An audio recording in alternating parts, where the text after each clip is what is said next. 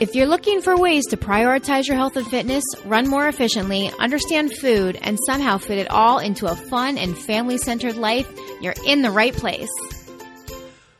This is the Real Life Runners Podcast, and we're your hosts, Kevin and Angie Brown. Thanks for spending some time with us today. Now let's get running.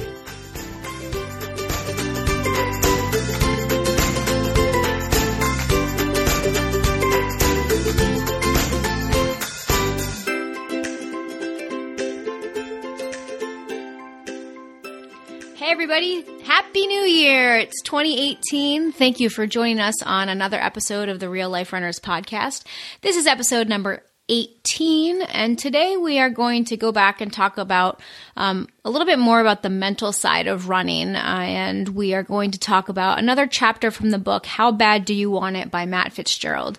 We really love this book a lot, and we really want to delve in deep to this book and a lot of the concepts that it talks about. So today we are going to talk about one of the chapters in here, and this is basically a chapter about, have you ever been in a race that meant a lot to you and you just choked and did not perform as well as you thought you were going to or as well as you had hoped to?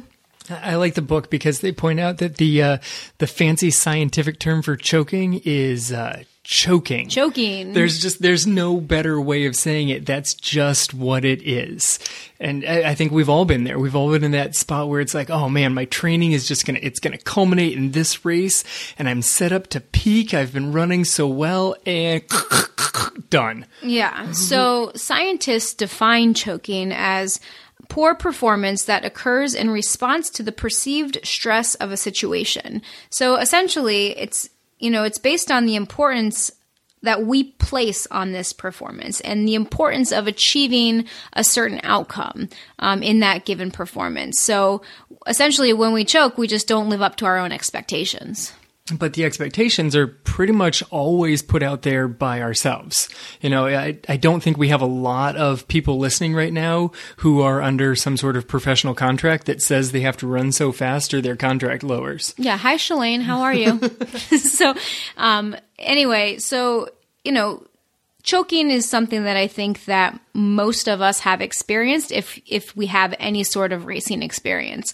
I'm kind of new to the racing world, and I know I've experienced it for sure. And, it's something that I used to experience, back in the day when I used to play basketball and volleyball in high school, when you have so much pressure on yourself and you have to make that free throw or something and you just choke and you mess it up. And my coaches made sure I was never in a position of pressure back when I was playing basketball. So, nowadays when it comes to running in races, I definitely experienced this recently in my goal race of the Turkey Trot last Thanksgiving. I had that goal in my head that time, and I totally choked. I cramped up and I did not perform as well as I wanted to, and it was not fun. Right. And it was such a tough one to look at afterwards because your training had been going so well. You went out appropriately and you're just like, I don't know, I just cramped up. And, upon rereading this chapter, it really makes you go, what? Did you cramp up or did you set the expectations and something just mentally went wrong and had a physical outcome in your body? Possibly. Yeah. So, we're going to get into that today and we'll talk a little bit more about that as the episode goes on. Kev, have you ever experienced choking in a race? Yes, I've been racing since I was 15. I don't even know all the details of time upon time. How many times you've done it? Yes, how many different times I've choked.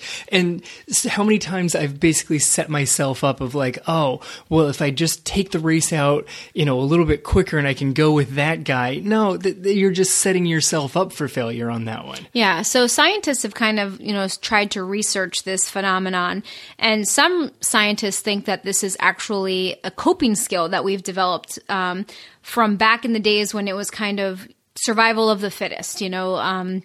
We developed this skill that essentially made us not want to put ourselves in high pressure situations, back in the day when they used to fight to the death and that kind of thing. Scientists think that this might be a coping skill that may have been in place since around that time. And basically protects us from entering high stakes types of situations. Right, because if you're never in the situation where you could fail, and failing means death, well, then you don't have to worry about that. Right. You manage to cut yourself off before you even give it a shot. Like, oh, well, I was going to try racing really, really hard, but this happened to me. You take that first mile too fast. You cramp up early in the race. A hip hurts on you. Something goes wrong so early in the race that you just can't even try and push yourself all the way through it because your brain prevented you from trying to see what your actual physical limits even were. Yeah. So in a way, it's like your body's fear of success. Yes, which is just such a sad statement. It's your own body's fear of success. That usually happens on an unconscious level. That's the crazy part. Well, yeah, that's why it's really tricky to try and deal with, is because you don't even realize what's going up. You think you have a side stitch that's due to breathing, and so then you go and try and focus more on breathing, and it turns out that's like the opposite of what you should be doing at that point. Yeah, so turns out, according to the scientists that have researched this, it's really not, a lot of athletes talk about the pressure of a situation. They talk about, feeling pressure in any given situation. And it's not really the external pressure of that situation that causes us to perform poorly, but really it's how we interpret that and the self-consciousness that creates in us. We think of things too much. We overthink things. We expect too much of ourselves. We just become very self-conscious, and that's what actually causes the poor performance, not the outside pressure from everybody else. In one of my first years of coaching track, I had two very, very good runners, and they were both in the 2 mile. And one of them had been training all year, and like she was so focused on this regional 2 mile and getting to state. And the other girl was a basketball player, and we had her in the 400, and then there was an open spot in the 2 mile, and we're like, oh, what the heck? Why don't you run the 2 mile? And so she did it, and somehow she qualified from districts to regions, and they were both there in the regional race. And the one girl who looked like the stereotypical 2 miler should have been out there and flying, cramped up early and just fell off the back of the pack. And the other girl kind of looked over at me like, well, what am I supposed to do? You said go with my teammate. And I'm like, go with the girl in orange. And she just kind of like smiled and said, okay, and just ran her way to states because it never occurred to her not to. Yeah, because she didn't put that own pressure on herself. That's one of the things that's so interesting about this phenomenon. And that is that when you focus on internal processes like your breathing or your foot strike or your arm swing or whatever it might be that you were trying to focus on during that moment, it actually reduces your movement efficiency and actually hinders your performance instead of improving it. I remember when you read this, you looked over at me and you're like, but when you're racing, don't you think about how you're feeling and making sure that you're breathing appropriately? I'm like, I try to do that as little as I possibly can. Right. Because you hear this from a lot of coaching things out there, when you're in a race and things get tough, just try to focus on your breathing or try to focus on this or try to focus on that. And apparently, according to these scientists, all of that is wrong. You should not be focusing on anything internally like your breathing. You should really try to just distract yourself and focus on the environment around you more than anything to try to improve your performance at that time. I mean, the sort of parallel to this thing is running hurts, racing hurts a lot. And so if you're trying to focus on something and take your mind off of the pain, why would you focus on your body that's causing the pain? Focus on how pretty that flower is over there. And oh, look, it's a bird. Like literally anything you can come up with besides the pain that your body's going through is going to help kind of reduce your sensation of that pain. Yeah, that's true. It's, and they use that comparison to like fire walkers, people that are walking on those hot coals or on hot fire. You're not going to want to focus on how hot your feet are. You're going to, that seems a little counterproductive because as soon as you focus on how hot your feet are, you're going to want to jump off the coals. Instead, you focus your attention forward at whatever the end of that path is. And that by just focusing your mind ahead, that will allow you to endure more pain and get further than you might have had you been focusing on the pain in your feet. This is why one of the first coaching tactics that I give almost all of my new runners, I do the best I can over the first couple of races of the season to find that athlete that's probably also going to be in the race. Yeah. And I said, just go with that kid. Don't worry if they go fast, just go with that kid. Yeah. And then they don't have to think about anything. They just have to think, all I have to do is stay with the kid in the black shirt and off I go. And it's so much easier than trying to pace yourself. And for a new runner, a new racer especially, that really takes a lot of the pressure off. Oh my gosh, it so does. And that was one of the reasons that I'm convinced that I PR'd in my next 5K after the Turkey Trot, because in that 5K, I had one of our cross-country runners who was running right in front of me, and I know what her pace is. I know what she's capable of. And so I thought to myself, if I just stick with her, I'll be good to go. I know I'll be able to pull in this kick at the end. I'll be able to just go with her. And if she starts to fall off, then I'll be okay. But ultimately, I followed her for the first 2 miles of that race.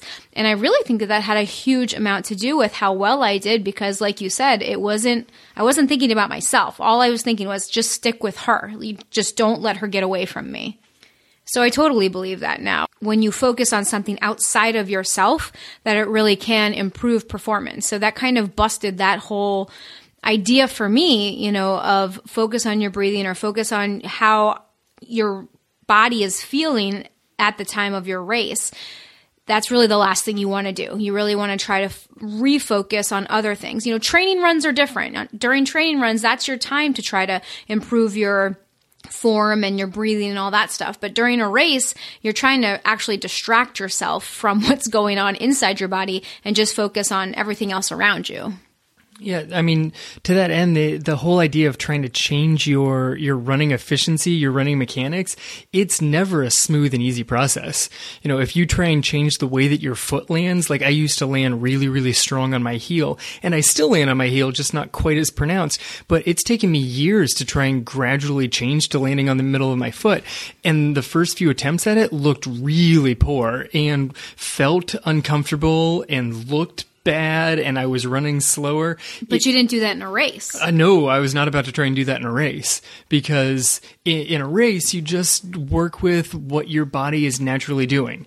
Whatever you bring that day, that's what you've got. And maybe it's a good day, maybe it's not, but you work with what you've got and you try and distract from the pain. You visualize, what's kind of put a goal out there so that you're chasing after something. But on race day, it's important to just trust your training at that point, right? That's what I'm trying to come up with. At that point, there's nothing more you can do. So you just have to say, okay, I've trained for this. I've done everything I can do up to this point. And even if you haven't done everything possible, it's too late, that ship has sailed. Right. Believe in what it is that you've brought to that day. Right. Let's go and race. And just give it everything you've got that day and focus on everything else but yourself that day.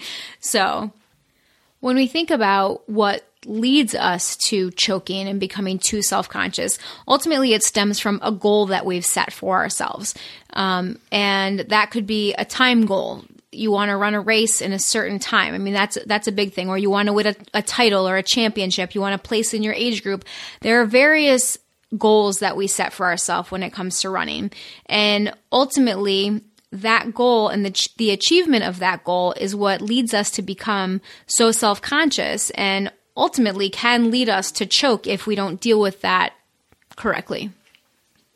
Yeah, I mean, the numbers being out there, I mean, perhaps the back of my door when I was back in high school should not have said Crystal Springs 1535 that I saw every single day over and over again. But I mean, I ran that course 1, 2, 3 times every year, and that was the goal. And that was on the back of my door for 2 years in a row. Right, but it's not that number. What is that number? Because when we set a goal, it's really not that number, it's what that number means. It's the significance of that number. The point is trying to achieve the personal transformation needed to get to that number. Right. And that number simply says, okay, I've achieved it. But you've probably achieved it way before you actually reach the number, even if you don't hit the number, because it's possible that in order to get that number that you've put out there on a cloud somewhere, that the race day conditions and everything had to come together so perfectly that you might not get that. You could physically do it, but in a given race, given hills and wind and conditions and whatever, it just might not come together. Yeah. But ultimately, that number or that goal, whatever it is that we set for ourselves, it represents the person that we want to become. We want to be someone that has run X amount of time, or someone that has completed a marathon, someone that has completed a half marathon. And that ultimately is just symbolic of the journey that we took to get there. And really, that's the important part. It's that personal transformation that we went through, that journey that we went through to get to that point. And achieving that goal is just the symbolic end to that journey that we were just on. Yeah, given the increase of how many people out there right now are like marathon finishers is the big goal. You know, you see so many 26.2 stickers on the back of a car, or 13.1 stickers. You don't see 26.2 and then a little hyphen and the time. It just says 26.2 because that's the big goal for so many people out there, that's this huge achievement. And in order to get there, you've got to, check off all these marks along the way. Like, well, first you have to be able to run down to the end of the block, and then you have to build that up and increase your long run over weeks and weeks of training so that you get there. And ultimately, that's dedication. You're dedicated to a goal, and you did everything that you could to achieve it. It's that dedication that puts you in that position to achieve that goal. And that's ultimately what it stands for. So if you want to think about something sort of self-related when things in a race start going poorly, don't try and focus on your breathing or whether or not your quads are killing you and it seems like there's a couple of knives jammed into them. Just think back over the last couple of months of the training that's gone into this and smile about the difference that has happened between 3 months ago and right now. Yeah. Maybe right now doesn't feel great, but it feels a lot better than 3 months ago. If you can focus on that actual transformation, it's usually a nice little pick-me-up in the middle of the race. Absolutely. So when we think about choking, we also think about the opposite of choking. And the opposite of choking is what's known as the flow state. So, Ooh, flowing. Ooh, flow. So essentially, if you achieve the flow state, your self-consciousness disappears, your perceived effort goes down, and your performance goes up. Okay, so you don't feel like you're trying as hard as other times, right? And this term flow was originally coined by a scientist with a very long, I think, Russian name that I'll put in the show notes because I'm not even going to try to pronounce it. It starts with a C and an S, and I'm just not going to, I don't want to butcher it, but his first name is Mihaly, so I'm going to go ahead and say that. But essentially, he defined the term flow as a state of complete immersion in a purposeful activity. Which is a great definition because it's a really hard concept to define. People can state when they are currently feeling in a state of flow. Right, and that's one thing that was interesting that in the science literature was that athletes know when they're in that state, but they can't describe it. Yes. I don't know. I don't know how to say it, but I was in it for this race, or I was in it for this portion of this race even. Exactly. And then because they can go in and out of it. Exactly. Yeah. Yes, you can totally fall right out of it. Mm-hmm. I've had races where I'm like, I don't remember what happened to those 5 miles of that race, they just sort of passed because I had hit flow and I was just cruising at that point in time. Yeah. That was fantastic. The interesting thing is that neuroscientists have studied this phenomenon, and they've observed actual changes in brain function while in the flow state. Now, here's some information for my science geeks out there. Like, I'm a total science nerd, so I'm going to love this. So essentially, what they found in brain function is that there was reduced activity in the prefrontal cortex, which is the part of our brain that is kind of like our sense of self, and it's also the part that makes us very self-critical of ourselves. So there was reduced activity in that area, which then, of course, would decrease our amount of self-consciousness during a given activity. Right. If you're not criticizing yourself, you're certainly not going to start choking about it either. Exactly. They also found that brain waves decrease from high-frequency beta waves to low-frequency beta waves, also kind of even bordering on theta waves. So your brain frequency totally changes in a state of flow as well. They've also found that neurotransmitters, specifically norepinephrine and endorphins, change. So more norepinephrine is released, which enhances mental focus, and more endorphins are released as well, which, like we all, I'm sure, know, are the source of the famous runner's high. So you're going to feel better during an activity when you're in that flow state. It doesn't make it just feel like, you're riding on a unicorn, but, hard work still feels hard, but the feeling somehow becomes enjoyable in a way that most athletes can't explain.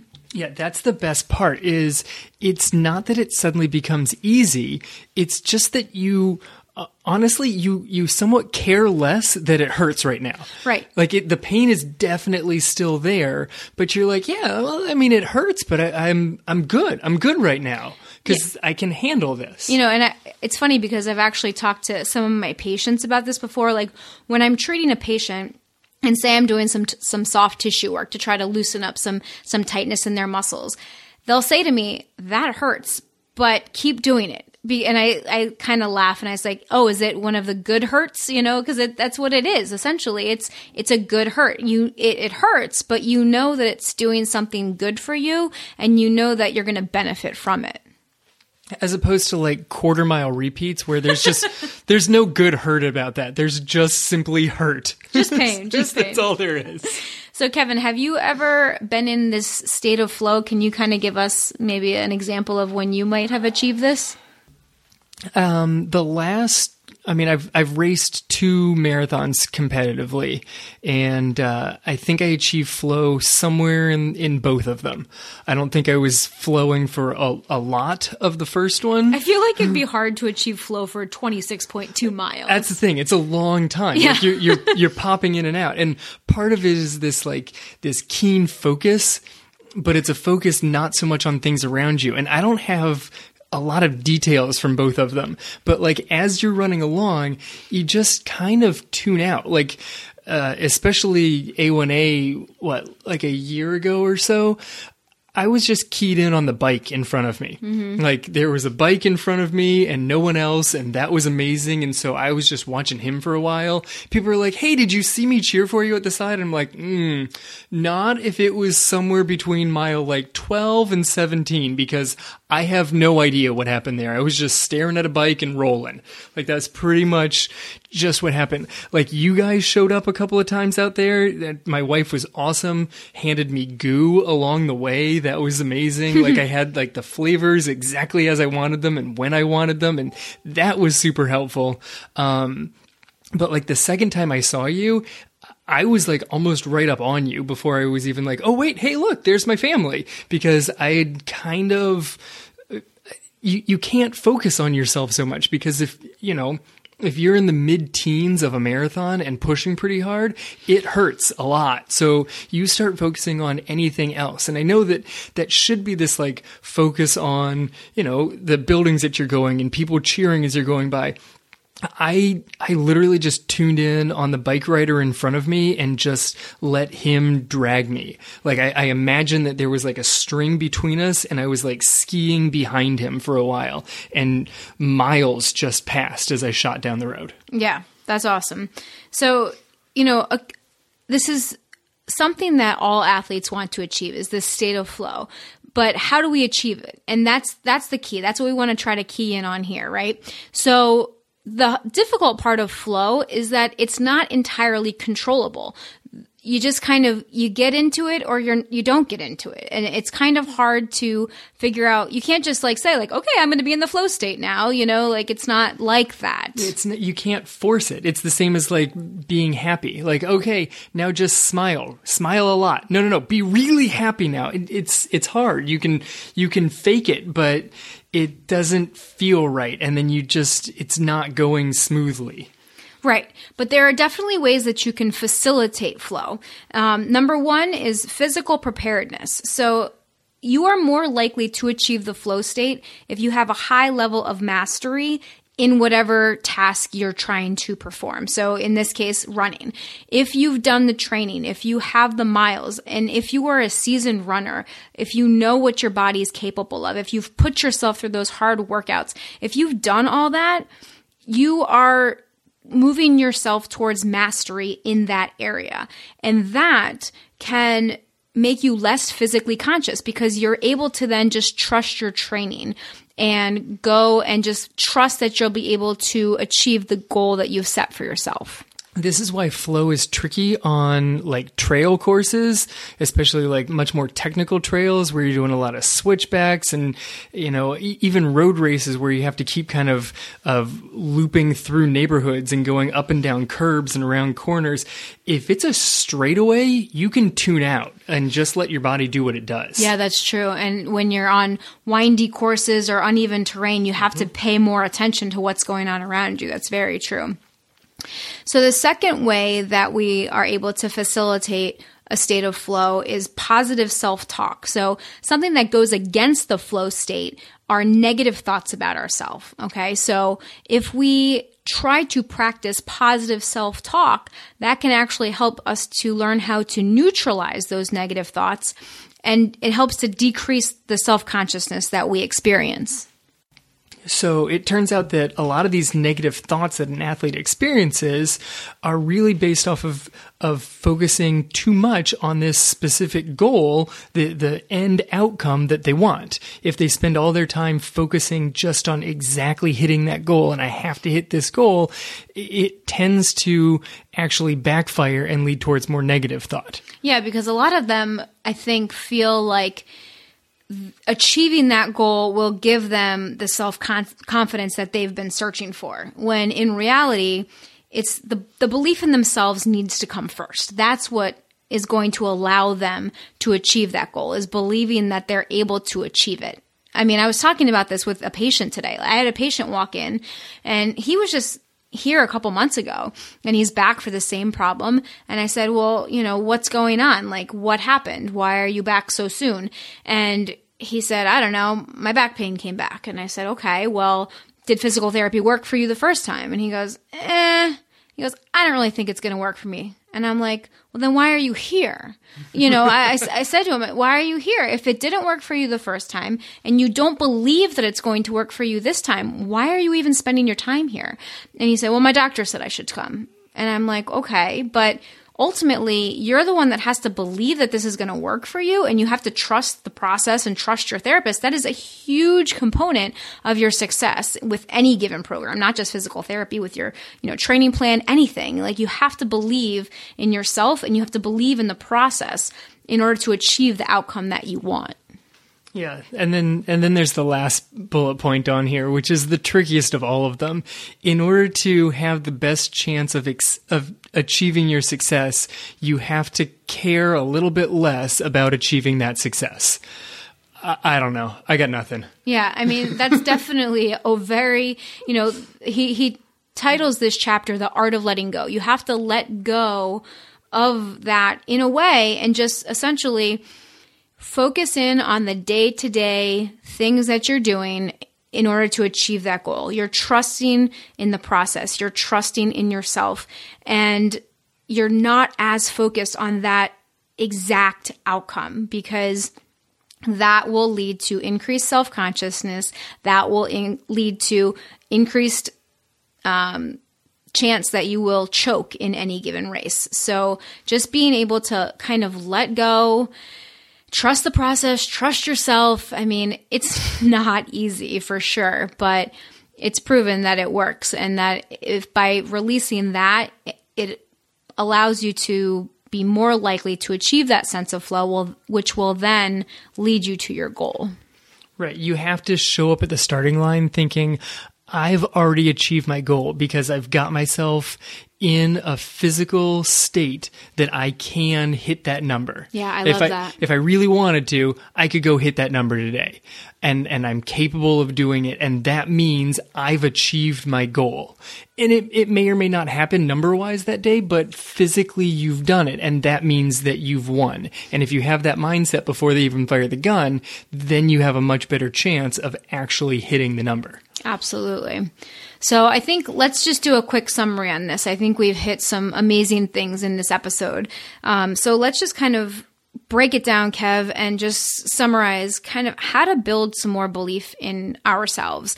And this applies both to us as runners and also just to our lives outside of running as parents, as spouses, just as people in general. We need self-belief. We need good, positive self-belief. We need belief in ourselves. We need to set goals. We need to work hard to achieve them. But we can't get so focused on the goal itself that we forget to enjoy the journey, and we forget to enjoy the day-to-day processes that are going to get us to that point in time. So number one, teach yourself to stay focused on the task at hand throughout the training process that leads up to that race. So don't just go out, say you have a workout on your schedule and you have mile repeats that day. Don't think about, I really want to achieve, an hour and a half in the half marathon. Like think about, okay, today I have to hit this pace, this time, and just focus on that day. Yeah. If it's hard to get through a really hard workout, if you don't acknowledge the importance of that workout, and then it also gives you more chance to focus on trying to key in on times along the way.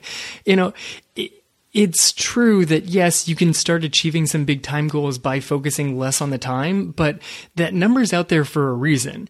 And in order to get it, you have to hit off certain mile splits along the way. So you can't just completely ignore all numbers. So having some challenging workouts along the way that you're able to achieve will help your mind and body get used to achieving these challenging numbers. Right. And that's a huge key is, you can't just force belief in yourself, but you can build it with your day in and day out dedication to the process of it all, right? There's a process. There's certain workouts you're supposed to hit. And by hitting those times along the way, if you're following a good training plan, that you're setting yourself up to achieve that end goal. And that's the key. This is the thing that finally clicked in with me where I started actually writing down my training plan.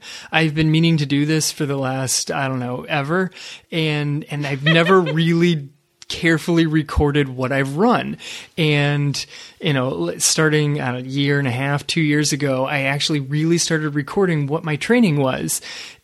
And then, come like race week to look back over what you've done in the last 6 months is really pretty impressive. It is really cool. You look back and you're like, whoa, I ran how many miles over the last 6 months? I did how many tempo runs and repeat miles? And it's insane to be able to actually just take a look back at it. You're going to look at it and be like, wow, I've really taken a huge step forward in my health in whatever journey you're going on. Totally. And I'm very happy to say that I achieved a huge milestone goal for me. I ran over 1,000 miles last year. That was the goal that I had set for myself at the beginning of the year, and I achieved it, and I was so happy. And that kind of leads into our next thing of a way to build belief in yourself, and that is to practice gratitude every day. And this is something that I've definitely tried cultivating in the last 6 months to a year. And practicing gratitude is so important. I focus on how thankful I am to be able to do the training that I'm doing, to have legs that will carry me for all of those miles that I'm running, to have a body strong enough to do that, because there are people out there that don't. There are people out there that are born without legs or with a medical condition that allows them not to be able to walk or to run, and to just be grateful and truly in your heart be grateful for that gift that we've been given. I mean, that has made such a difference, because it's really such a gift. And people, I think we take it for granted, the fact that we're able to run or the fact that we're able to exercise. Some people can't do that. And by practicing that gratitude, it helps us to just embrace that privilege of being able to train and work for our goals and dreams. And to me, that's just such a huge motivator. Yeah, gratitude is a nice one. This is not to suggest that every day out there on a run or, in whatever life goal you've got. I like to do the practice gratitude, the same thing with our kids. Every day is not just going to be sunshine and rainbows. There's going to be some unicorns. and unicorns, that's right. They're fluffy. There's going to be some tough days. There's going to be some yelling and some tears.